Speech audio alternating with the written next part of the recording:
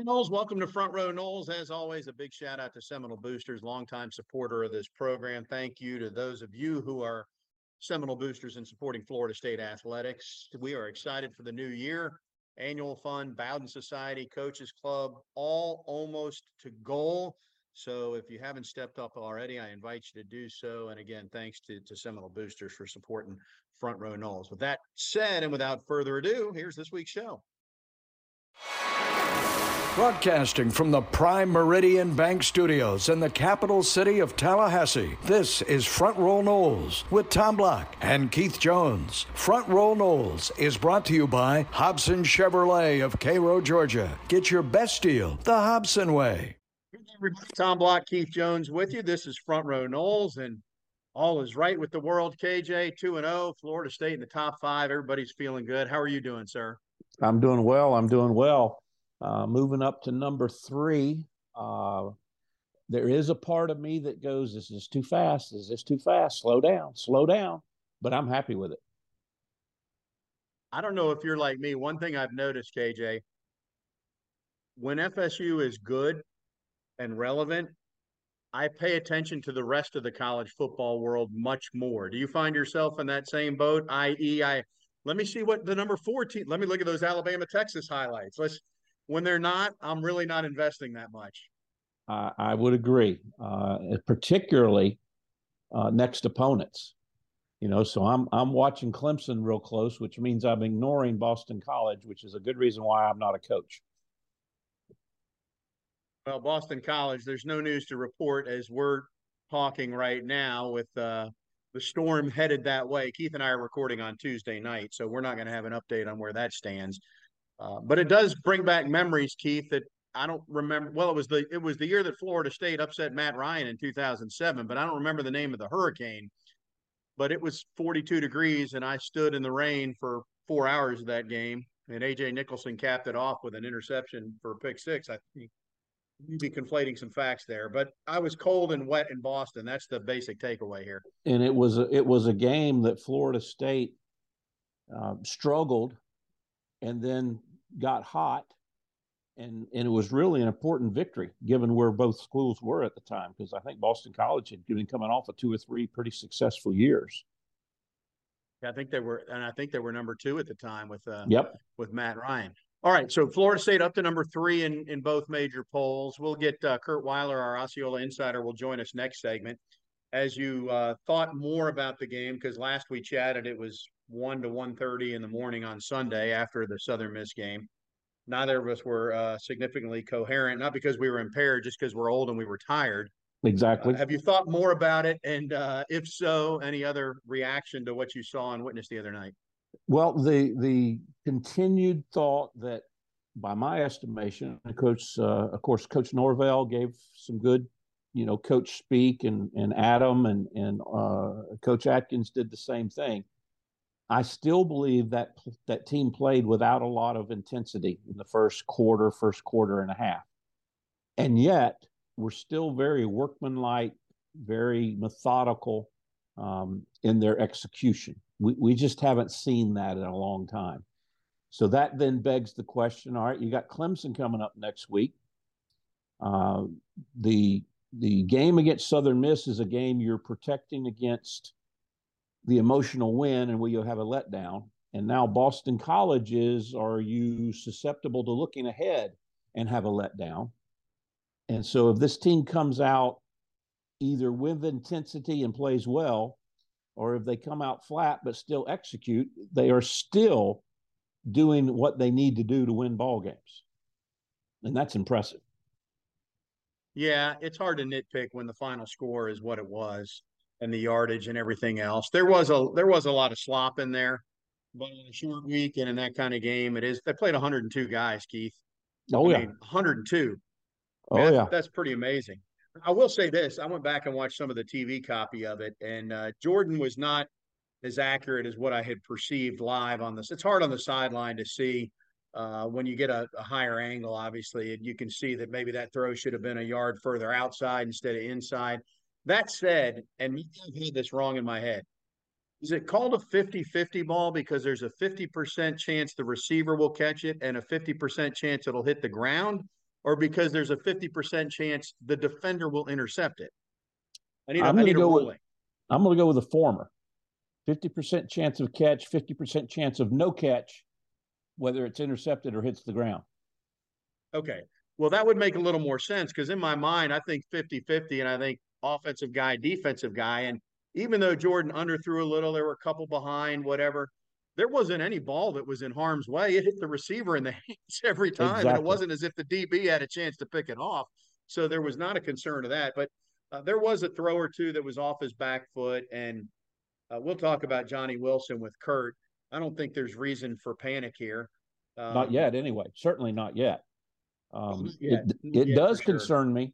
It does concern me for this very reason. If you're the star receiver and you're dropping some balls, that's one thing. But if you're the star receiver that's fixing to get supplanted as the star receiver by a teammate, that's another thought process.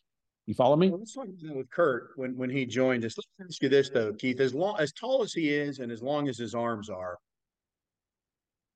you can relate. I mean, you can get handcuffed on a ball that's at your midsection.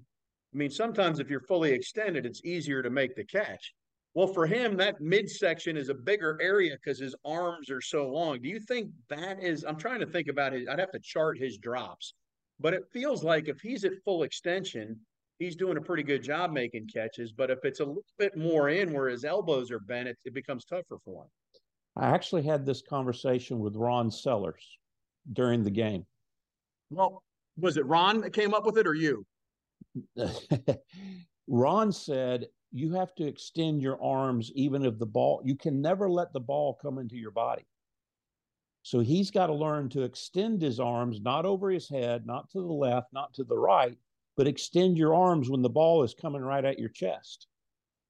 Well, and he has not learned to do that yet. The same principle would apply, Keith. If the ball's coming to my chest, my arms, I can put them out. But Johnny can put the ball a foot and a half sooner, if that makes sense. I mean, basically, Ron was saying he's got to learn to catch the ball with his hands. He still catches the ball too much with his body. Yeah. Well, hopefully it was a one game. I will say this, other than the little slant that he should have caught for a first down, and I'm not sure he needed a dive for that. He probably should have kept his feet. It wasn't as if the others were routine catches. I mean, they were contested. I mean, he wasn't dropping balls when he was open by 10 yards. I mean, there was pretty good defense on most of these. No, but here's what does bother me, and this is nitpicking, but he did not need to dive for that ball, as you mentioned in the slant. You only do that when you're struggling. When you're comfortable, you run through that ball, catch it, and pick up 10 more yards. You follow me? I do. Well, then here's one thing, though. When you think about, you mentioned the yips the other night, Keith. One area this would be different, at least I think it would be. If you're lining up for a putt, you've got all day to think about it.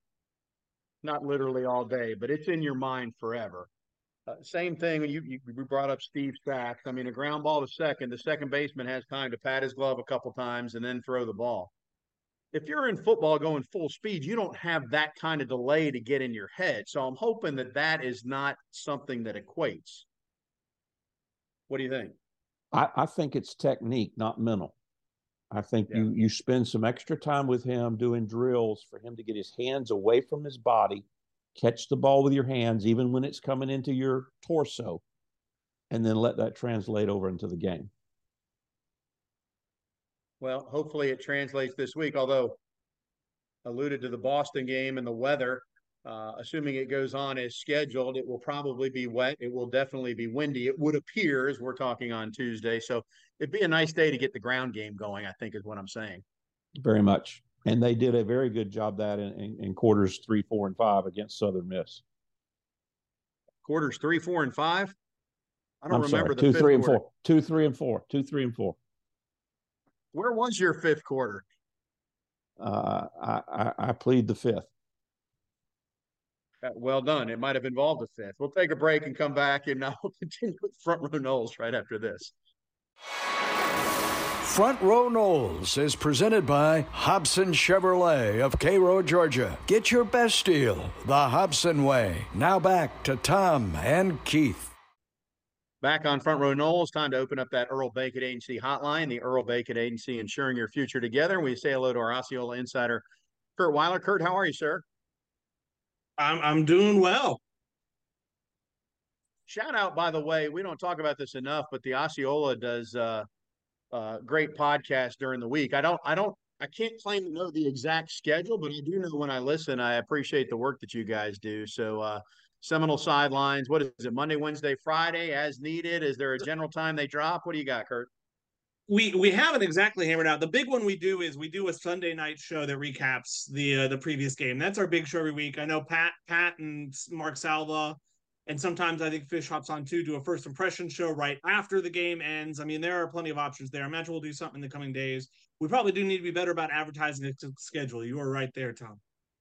Well, I was going to point out for those who've listened, they know this. And if you're an old timer like KJ and I, you know who Mark Salva is. And if you subscribe to the Osceola, but Mark's a former FSU center and he was a GA and then he was an OL coach for South Carolina. And this isn't where we're going to start the conversation, but when it comes to talking about the run game and how Florida State is using its OL and why they're running zone more than counter and all that, I mean, Mark has really good insight and perspective on it. Just my 2 cents on that. But actually, we're going to start with the passing game. That kind of was herky jerky this past week because of the drops. And Keith and I were talking about Johnny Wilson, and KJ's thought is, and I agree, is that it's not so much mental, it's more technique or mechanical. What do you think in terms of what you've seen from him so far? Is it in his head, or is it he's still learning to be a better pass catcher? It feels like to me more of a in his head type thing. I mean, last week is interesting. I don't know, because in the second half he was in street clothes, and I know Mike kind of alluded to yesterday, like he was going through something. We'll have to see what his status is this week. He mentioned that in the press conference. I mean, he practiced today, so and he looked good doing it. It's tough. I mean, I don't think it's something mechanical, because it's hard not to think that Florida State would have figured out what that is. And I mean, he has ups and downs, and that was definitely as down as it's been, like over the course of kind of an entire game, or I guess even an entire half. He didn't play in the second half. But yeah, I mean, it's a brutal thing for him, because really you look at that, that's the one weakness in his game, where I mean, he would be talked about draft stock wise potentially like a Keon Coleman if he could get that sorted out. Well, my take on it, just as an observer, is he has not learned how to catch the ball. In other words, when he has to really extend over his head to the left, to the right, when he really gets his arms out and he has to catch the ball with his hands, he doesn't miss those. Yeah. But when the ball's in his torso, he has a tendency to let the ball come into his body as opposed to extending his arms and catching it. And that's a technique thing. And that's my take on it. It is interesting, and there's probably something to that, because I mean, you're right. It seems like he makes the harder catches much more frequently than the easier ones. And I know they teach you, I mean, I didn't play football. I know they teach you not to let the balls get in and hit your pads, because then you're going to be more likely for them to bounce off. I mean, a couple of the ones Saturday were weird, because it looked like he caught them, and then the ground, like, not, he just kind of didn't complete the motion of the catch, where I think a few of those could have maybe even been catches that just like it came out and they didn't take the time to review them. But yeah, I think there could be something to that for sure, KJ. Yeah, I'm not there every day, certainly so I wouldn't don't know. I don't disagree with what you just said, Curt. They would not have been catches at the next level, however, because you have to take 9 steps and like take out a loan to prove that you owned the real estate where you caught the ball. Well, I mean, if you think there's a mental component, do you think that's trying to keep up with Keon? From the standpoint, I mean, it's apples and oranges what I'm about to say, but if you're playing baseball and you've been in the 3-hole, and all of a sudden the guys around you are better hitters, are you trying harder and now you're hurting your cause, kind of thing? I'm not sure, because like, I mean, they were a thing last year at times too. You know, he didn't ever have a game like that last year, but it's not like this just popped up this year and we're like, where did this come from? We kind of knew it was an aspect of his game. I mean, I think it's encouraging that if it is mental, and again, who knows? If it is mental, I think it's encouraging that it doesn't seem to be a pressure type thing. I mean, look at what his performance in that Oklahoma game. It doesn't seem like he does it in big moments. It seems fairly arbitrary of when it happens. But yeah, an interesting dilemma. I mean, the good thing is you have Keon Coleman, who I think you feel much better about in that regard. Although he missed a few contested catches in that game too. He had a few chances. You can't make all your contested catches, but Johnny was not the only one who struggled a bit in securing the ball. Well, Tom and I did, we credited actually the Southern Miss defensive backs. That's as Oh, for good sure. a good performance of executing the rip or rake or whatever you call it, the ball that we've seen in quite a while. And Coach Norvell even talked about it in code on Monday when he talked about you got to finish the catch. Well, that's code for out working or out muscling when people get their hands on it. No, I think that's dead on. And frankly, with guys that big, when you're going to be at a size disadvantage, about the only way you can play. You're not going to get up on their level. You kind of have to see if you can get your hand where their hands are. And I agree. They did a great job. I think they were credited with 6 pass breakups. And I mean, they were all warranted. They earned them, exactly. Curt, Fortier was out, but when you see Span and you see Williamson and Destin Hill got his first catch, and Winston Wright looks improved, not improved, but looks back to what he was. Who's the next best receiver after Keon and Johnny on this team? I think when he's back, the case to be made, Kentron Portier. I think we've all kind of been disappointed that he's been banged up to start the year, because in the spring, I mean, Keon wasn't here yet, and he was kind of stride for stride with Johnny for the best receiver on the team. Kentron had a really good spring. I mean, in terms of ceiling, I think Deuce Spann, if he can play at that consistent level, I mean, the athleticism he has and his size is pretty remarkable. I mean, I think in the press box the other day, I think I said goodness when he very loudly when he took that jet sweep, but just his acceleration is pretty ridiculous. Darion Williamson's a guy. I mean, he's in that conversation too, where his thing's always been, can he stay healthy? He's made plays when healthy, and he's just battled injuries. And long term, I mean, it might be Hakeem Williams. Hakeem's come a long way in a short time from where he was in the spring to now. And I mean, I think he is an heir apparent type guy next year who might be pushing for a starting job when we are assuming Keon and Johnny will be gone. You know, the one thing, and it's not a disagreement, but the one guy you left out that if he could be inserted immediately, in my opinion, would be the number 3 receiver, because he's so different, is Ja'Kai Douglas. Because he can make some things happen with the shorter throws and with the tunnel screens and those types of things because of his experience and his speed, but he's been hurt. He hasn't been available. No, he's in the conversation for sure. I mean, Destin Hill, I throw in there too, Vandravius Jacobs. I like the future, even if, I mean, there will be a bit of a challenge replacing 2 guys like those guys they're going to have to replace. Yeah, they're gonna have some good parts and pieces to choose from next year, though. It's a good sign that Winston Wright was back returning kicks this week. This didn't come up in the press conferences on Monday, Curt, I don't think. But personally, I like not seeing Trey Benson back there since he's your number 1 tailback. Do you think that was a Southern Miss, let's try Winston Wright thing, or do you think Winston is now back there and Trey can just concentrate on being a running back? Well, the first 2 weeks, I think, on the depth chart, it was Trey Benson or Deuce Spann in that spot, and Winston was the 3rd string. Winston's now this week listed as the starter. So I think okay. I think it to me, I mean, that he had the one return that I think he was fairly close. I mean, probably 1 block away from that going even further than he did, and he brought it out past the 30. So I think, I mean, he had that experience. He's starting to look like himself again. It's been encouraging what he's done back there, and it's encouraging, like you said, that he's able to do that. Next time I'll look at the depth chart before I ask you that question. But that's a good sign. Good. Hey, Keith, we have a 2-game sample size now, and Keon actually had a double-digit yard return this week catching punts. What do you think? Are you comfortable with him, or too many bouncing still? I mean, let's go to the expert former punt returner for FSU on this one. If there's one that bounces, that's too many that bounces. But I am very, very optimistic that he can work into being a truly, truly consistent punt returner. So, yes, I like him.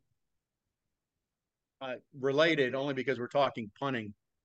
Curt, Alex, aside from being bored, is punting really well this year. I mean, it seems like maybe you saw it all in fall camp. I mean, it's like his punts are turning over more now. Yeah, I wonder, truthfully, if he's learned some things from, I mean, Mac Tremento, the backup punter, is no joke, too. He boots them out there on the practice field. I wonder if he's pushing Alex of like, like, hey, I can punt too, or if he's teaching Alex some things. The guy who's probably been punting probably longer than Alex has, because Alex hadn't done a ton of it until getting over here. But he's taken that step. He's kind of, I mean, Lou Headley's gone now. He's kind of the ACC's next great punter after Lou Headley left Miami. Well, and I've never played rugby, and I didn't grow up in Australia, but they kick the ball funny. So learning to kick it conventionally is going to take him some time. Well, and that ball's a little different too, isn't it? It's like it is also kind of oblong, but it's a little like differently shaped. So there's probably some different intricacies that go into learning that. And the Aussies think that you folks from Wildwood have a funny accent too, just so you know. Thank you, Tom. That's very gracious of you. I'll give you the commercial break for a witty comeback. We'll take a break and continue this conversation right after this on Front Row Noles. Be sure to subscribe to the Front Row Noles podcast and follow at Front Row Noles on Twitter. Now back to @_Tom Block and Twitterless Keith Jones. Yes, you heard us right, in the Prime Meridian Bank Studios.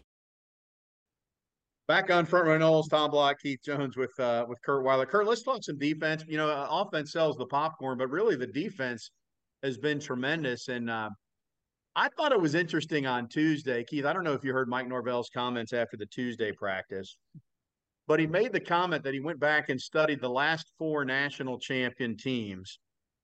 And there was only one defensive lineman out of all 4 years that played more than 50% of the defensive snaps over the course of the season. Which is a way of rationalizing, not that he needed to, why they are rotating so much and how important the depth is. Curt, I'm not necessarily surprised by that stat, but I thought it just goes to show the depth to which coaches go and pay attention to where the game is and trends and that sort of thing. Did that jump out at you at all today when he made that comment?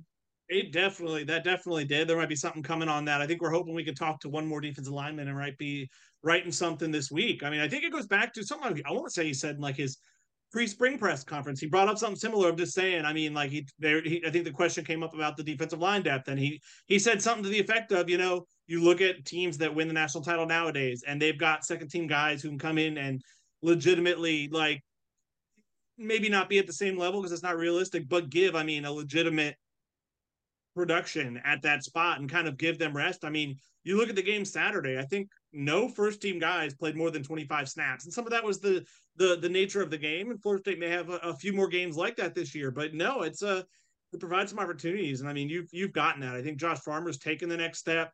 Fabian kind of talked today. We talked to Fabian Lovett, and he said, I'm kind of feeling like myself again and starting to ramp up more. Dennis Briggs has been, I mean, I think Adam Fuller called him maybe the most impactful defensive lineman they've had through 2 games. It's hard to argue. He has 2 sacks in 2 games. And no, I think it speaks both to, I mean, what I think he thinks of that line and what they've looked like through 2 games, but also, I mean, what he thinks of this team. I mean, he's not going to come out and say that he thinks this team can win national titles, many words, but by saying that, I think it shows what he thinks of this team.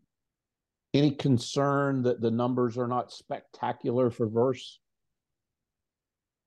No, because I think he's been pretty impactful. I think people look at the stats, and I think it's funny that did come up yesterday in a conversation, I think with I think it was Adam Fuller. Yeah, it was Adam Fuller, not John Papuchis, about kind of like how is he handling? I mean, he doesn't have sacks between, he might not have the numbers, and they talked about how they thought his Southern Miss game was even better than his LSU game, which was pretty good too. He had, I mean, an almost forced fumble in that game, but just he's been impactful. And also I think a big thing is he draws a lot of attention. When you have a guy like that, he may not put up those numbers, but what it opens up for everyone else, the sacks we've seen from Dennis Briggs, from the other guys who've gotten home in those first 2 games, I think are in large part because of that. So I get why fans would view it that way, but like I don't think it's hurting his draft stock at all, what he's done through 2 games, whether he has sacks or not.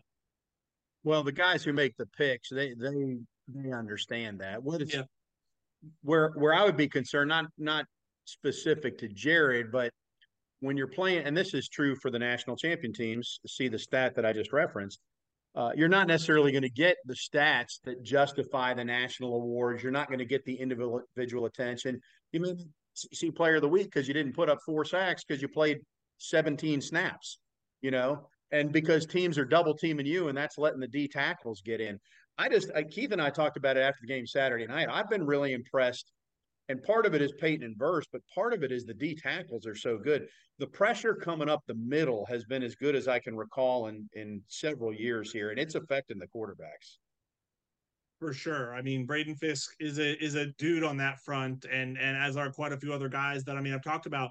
Frankly, it was a bit of a bummer today. I mean, Darrell Jackson had one of those wow plays where he just blew through the line and blew up a run like right as the running back's getting the ball, and you're like, man, this group's already good. If you had him, if he was eligible, which seems now from all the NCAA stuff that's going on with Tez Walker isn't going to happen. It seems like the NCAA is kind of putting its foot down, and that is tough. But I think the encouraging thing is I think you worried that, especially when Fabian was ramping up still in the preseason, and when you didn't have Darrell when that came out, you were worried about this group. And I think through two games, one against a team we think is a really good team, I don't think I am worried about this. I mean, pending a few injuries, but I think the 2, maybe even 3 depth, like 3 deep depth at that defensive tackle position is in a good spot. One of the things we talked about over the summer and early into the fall camp is depth at safety. And evidently Dent's going to be out a little while. I really like the play of the young kids. I don't know that that's a concern of mine anymore. How about you? No, I think I agree, frankly. And I think Conrad Hussey, almost had a pick and I think has adapted to that position pretty well. They've been playing Ashland Barker a little. I know Adam Fuller said they mixed in Conrad, I think, in the first half. Like Conrad was in before that game was like over. And I think that speaks to the confidence in him. And he's been a playmaker on the practice field. I think it helps a little. You don't want to lose a guy like Akeem, and we'll see how long he's out. I know Mike didn't entirely rule him out this week. That'll be something to monitor this weekend in Boston.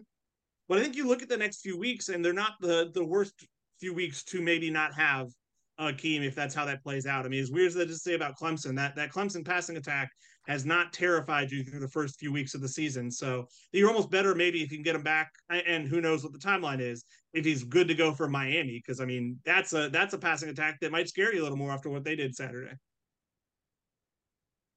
No question. Miami, I saw they're now going to be favored in all their remaining games except for the FSU game. So, but we got plenty of time to talk about Miami down the road, so let's not go there now. You're right, though, about that observation. Now, I didn't watch Clemson's game a lot last week, but I watched them against Duke, and the only throws I saw were basically 10-yard outs that affected the corners, but the safeties weren't involved in that at all. So that's a good observation, Curt. Hey, the play of Blake Nicholson, is he now the number 4 linebacker on the team after the 3 known commodities?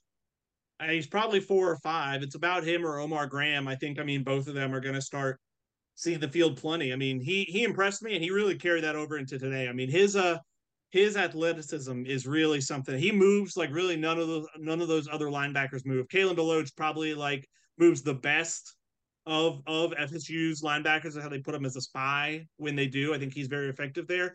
But Blake, I think, even takes that to another level, and I think he's been a fast learner. I know Adam Fuller yesterday kind of talked about, when Blake got here, he didn't play linebacker. He played like corner and safety and running back in high school. So it was a new position for him. And Adam kind of said, some of the questions he was asking, I would answer, and then I'd walk away and be like, oh, it might be a minute before he's able to play for us. And he's saying that's already changing. That like he's already seen Blake come quite a bit in understanding. And that's, I think that showed up Saturday. What's the fear going into Boston College, other than the letdown and looking ahead? What might be a concern? I think that is valid. I think people, everyone's been talking about the LSU and Clemson, and there's a world where that happens. I'm interested I'm interested what Boston College's offense looks like, especially, they made a quarterback change like less than 2 quarters into the season, bringing in Thomas Castellanos, who I know Florida State recruited as a running back, but he went to UCF and then transferred to Boston College because he wanted to play quarterback and has been the best option there so far this season. He kind of takes the athlete to even another level. I think he is kind of the guy that for a long time people thought Jordan Travis was, where there are questions as a passer, but he is an incredible athlete.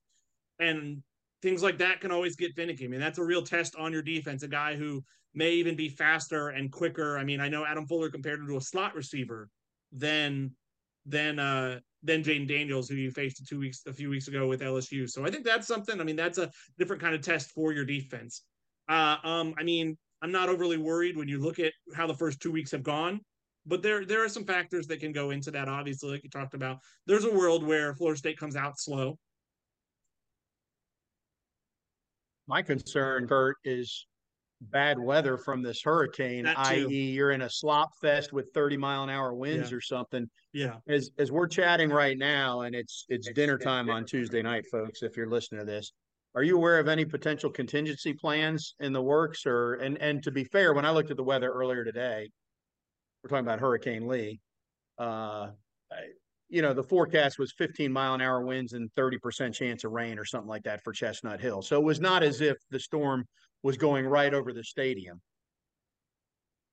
No, I think it'd be more. It would be more. I have not heard anything, by the way. I've kind of heard from all I've heard. Boston College is kind of taking the lead on that, but I haven't heard extreme worry from the Florida State side about there being any impact or the need to start creating contingency plans at this time. Yeah, I mean that could take away your passing game, which has obviously been a highlight through 2 games. The encouraging thing, if the winds are that strong, if it's rainy, if you're not going to be able to pass the ball, is that Holy Cross just ran for over 250 yards and averaged almost 7 yards a carry against that Boston College defense. So it feels like the Adazio days are gone a bit. And if you have to ground and pound them, I think you have the offense, the offensive line, the running backs, the quarterback to do that. And I'm not sure they have a defense to stop that. All right. So, Tommy, Curt's predicting Florida State will win 77-12. No, I think what Curt said is we're going to go to the Georgia Southern playbook from that year against Florida. We're not going to complete a forward pass. We're just going to hand it off every play and win 77-12, to your point, KJ. I mean, if the winds are 40 miles per hour, we'll see if they can complete a pass. Maybe one of those tunnel screens. They could do those. Exactly. Curt, anything else we should be concerned about or that we haven't talked about that's caught your eye through 2 games just on where this team is or as they get ready for BC? I'm excited to see, I think, when we can see kind of a complete offensive game, because I think we've been high on this offense. I'm not concerned, obviously, but I feel like, I mean, Trey Benson said it himself. We haven't seen that complete game yet. And I think if we saw it Saturday, that could be bad for Boston College. If you see it, I mean, I think it's scary to think. I mean, Florida State's averaging over 7 yards a play, is among the top offenses nationally, and I think they would tell you has left a lot out on the field. So there's definitely I'm intrigued to see if they can hit that and what that could look like. I think we all are. I'd be okay if they were a little herky jerky this week, because then they'd be really dialed in for Clemson. We don't hit the century mark this week, but if we want to hit it at Death Valley, I'd be okay with it. And we can look ahead, right? Players can't, but we can look ahead. We can look ahead. Curt, appreciate it, sir. Always a pleasure, guys. He is Curt Weiler, our Osceola insider. KJ and I'll be back with some final thoughts right after this. Stay with us on Front Row Noles. Front Row Noles is presented by Hobson Chevrolet of Cairo, Georgia. Get your best deal the Hobson way. And by the Earl Bacon Agency, ensuring your future together. Now back to Tom and Keith. Thanks to Curt Weiler, as always, for joining us. The Osceola does such a great job covering Florida State, and appreciate them supporting us as well, and I hope you guys are supporting them. KJ, one thing I meant to bring this up earlier in the show, Bill Connolly, who's, the metrics guy for one of them for ESPN, he just wrote a little synopsis in his Monday column, and one of the things he said about FSU was basically, well, you can't argue with what they've done, but I'm still not 100% convinced that their run defense is where it needs to be. Now, the numbers, if you look at the numbers, they're not great, and it's because of a 40-yard quarterback draw and a 30-yard draw before half against LSU. It's not a down-to-down thing. I feel pretty good about it, but where are you on that right now? I am feeling pretty good, too. I mean, if you go back and chart particularly the Southern Miss game, when the starters were in, not when they brought in a freshman to play safety with the other 3 starters or 4 starters in the backfield, but with what you would consider the true ones. I haven't seen anybody that has charted that, but I guarantee you that half of the drives were 3 and outs, and they were probably giving up 2.5 yards a play. Yeah, I'm not concerned about that at this point either. Now, if you're talking about if they're playing Georgia and that offensive line, well, you might be concerned, but we're not talking about that right now. So Florida State going to BC this week, and hopefully we kick off at noon as scheduled. Clemson kickoff is also 12 noon, which has people irritated and agitated. Personally, I'm good with that. Gets me back. This is the selfish, myopic way to look at it. Gets me back to town more quickly for my daughter's birthday weekend, so I'll take that. Well, and our listeners have already picked up on the fact that you're concerned about the weather in Boston College because you have to be outside. Well, yes, duh. Duh. My history with hurricanes and FSU football is not good. We had Louisville '02, whatever storm that was that went through there. Sorry for bringing that game up, folks. Overtime Thursday night. Mike Tirico goes nuts.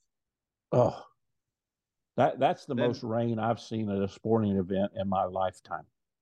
My lifetime. And you were out there in the middle of it. for 4 quarters and overtime, I might add. And Not that I overtime. And remember. Not overtime. that I'm bitter about that, Keith. Hopefully it's a non-factor, but I did bring it up about 12 seconds into the show, so obviously it's on my mind. Keith, Miami gets a, I don't know if signature is the word. I don't know if eye-opening is the word, but they beat Texas A&M. So is this, hey, they're ahead of schedule, or is this Jimbo's going to be walking away with a big briefcase full of cash at the end of the year because Texas A&M is just not getting it done? Well, I tend to think that I thought Miami was a lot better last year than their record. They just ended up being unfortunate and doing the wrong thing at the wrong time in some games. So it doesn't really surprise me that Miami would beat Texas A&M.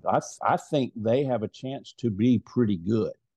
Obviously, we don't play them for quite a while, but coupled with the fact of what FSU did to them last year in basically the last couple of years, it's going to be interesting. Miami's just Miami. You got to always remember when you talk about Miami, you talk about the Gators. Anything can happen in those games. I always feel that way, even though there's been a lot of years where there's been no reason to feel that way. The other thing, and that game is 8 weeks away right now, or whatever it is, the visiting team has had more success than a typical rivalry there. I.e., Miami has won a lot more in Tallahassee than they have at home against FSU and vice versa. We'll save that conversation for down the road, but certainly Van Dyke put up big numbers, and that appears to be a big challenge potentially for Florida State down the road. Did you notice that the Pac-12 is not going down without a fight, Keith? Did you see how many Pac-12 teams are ranked this week?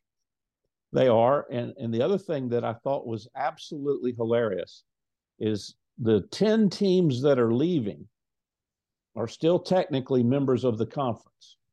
However, the 2 teams that are remaining, I think, have filed a court motion to not allow them to vote on anything because they're leaving.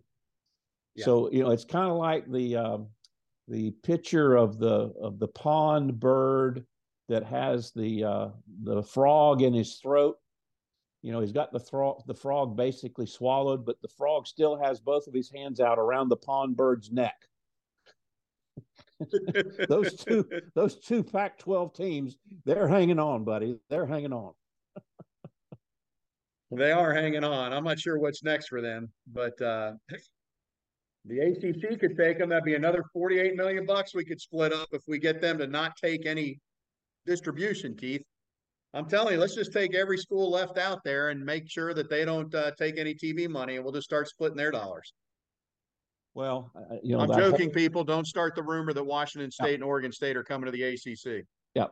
The all that coupled with life sometimes is just interesting, Tommy, because in the middle of this, we won't have enough money. We don't have enough money.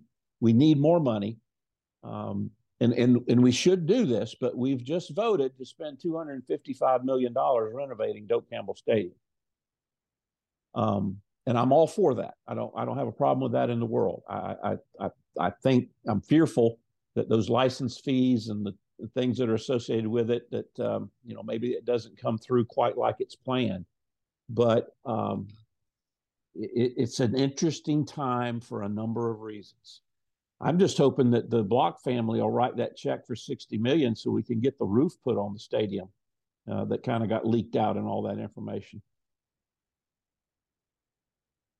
Yeah, I can write the check. Whether or not it cashes is a totally different story, though, Keith. By the way, did you notice in the design of that roof, it looked just like the old Texas Stadium? And our athletic director, by the way, was the one that spearheaded the building of the new Texas Stadium. To be fair, Ben Zierden, who handles this with Seminole Boosters, he has said that was in the initial array of things that were just mocked up, but there are no plans for a roof. So let's just correct. It was just ironic to me. I mean, again, things happening in life that you just got to go, that's interesting. Well, that's kind of what people are saying about Deion Sanders in Colorado right now, right? That's interesting. They almost did the TV number than Alabama, Texas. Colorado, Nebraska. Now, who has had that circled on their calendar for the last 20 years? Nobody. And it almost outdrew Alabama and Texas. And here's the thing. I had this conversation with some folks up in the varsity club, some former teammates and other people that played at FSU. You know, for all the glam, for all the performing in front of the television, if you watch that Colorado team play, they are unbelievably fundamentally sound. They play football the right way. And you don't do that if your head coach is nothing but flamboyance and show and that type of stuff. If you're an assistant coach there, Keith, you could look at it and say, man, why would you want to work for that show? But I think the flip side is he delegates. He's letting his assistant coaches coach, and he's going out and taking all the bullets. And you could say he's taking the limelight, but he's the other coaches. People can't even name any of the coaches there, even though you and I know there's 3 former FSU assistants on that staff. There's 4 on that staff, isn't there? There's 3 that are on-field assistants, and there's a couple more that are involved in the program. But my point is they probably love it because Deion's not walking into the room and telling Charles Kelly that he needs to do this on 2nd and 8. He's out there talking to the media saying whatever, and Charles Kelly is game planning the way he wants to game plan. And I could make a very, very incorrect and politically motivated comment about a former head coach at Florida State, but I won't do that. Well, now you've got me on the edge of my seat, Keith, but we're out of time. So I'm going to have to just hang here for a week until you can tell me who it is. Or maybe you'll tell me as soon as I say, folks, we're out of time. He's Keith. I'm Tom. Thanks for tuning in. Front Row Noles. Only time will tell.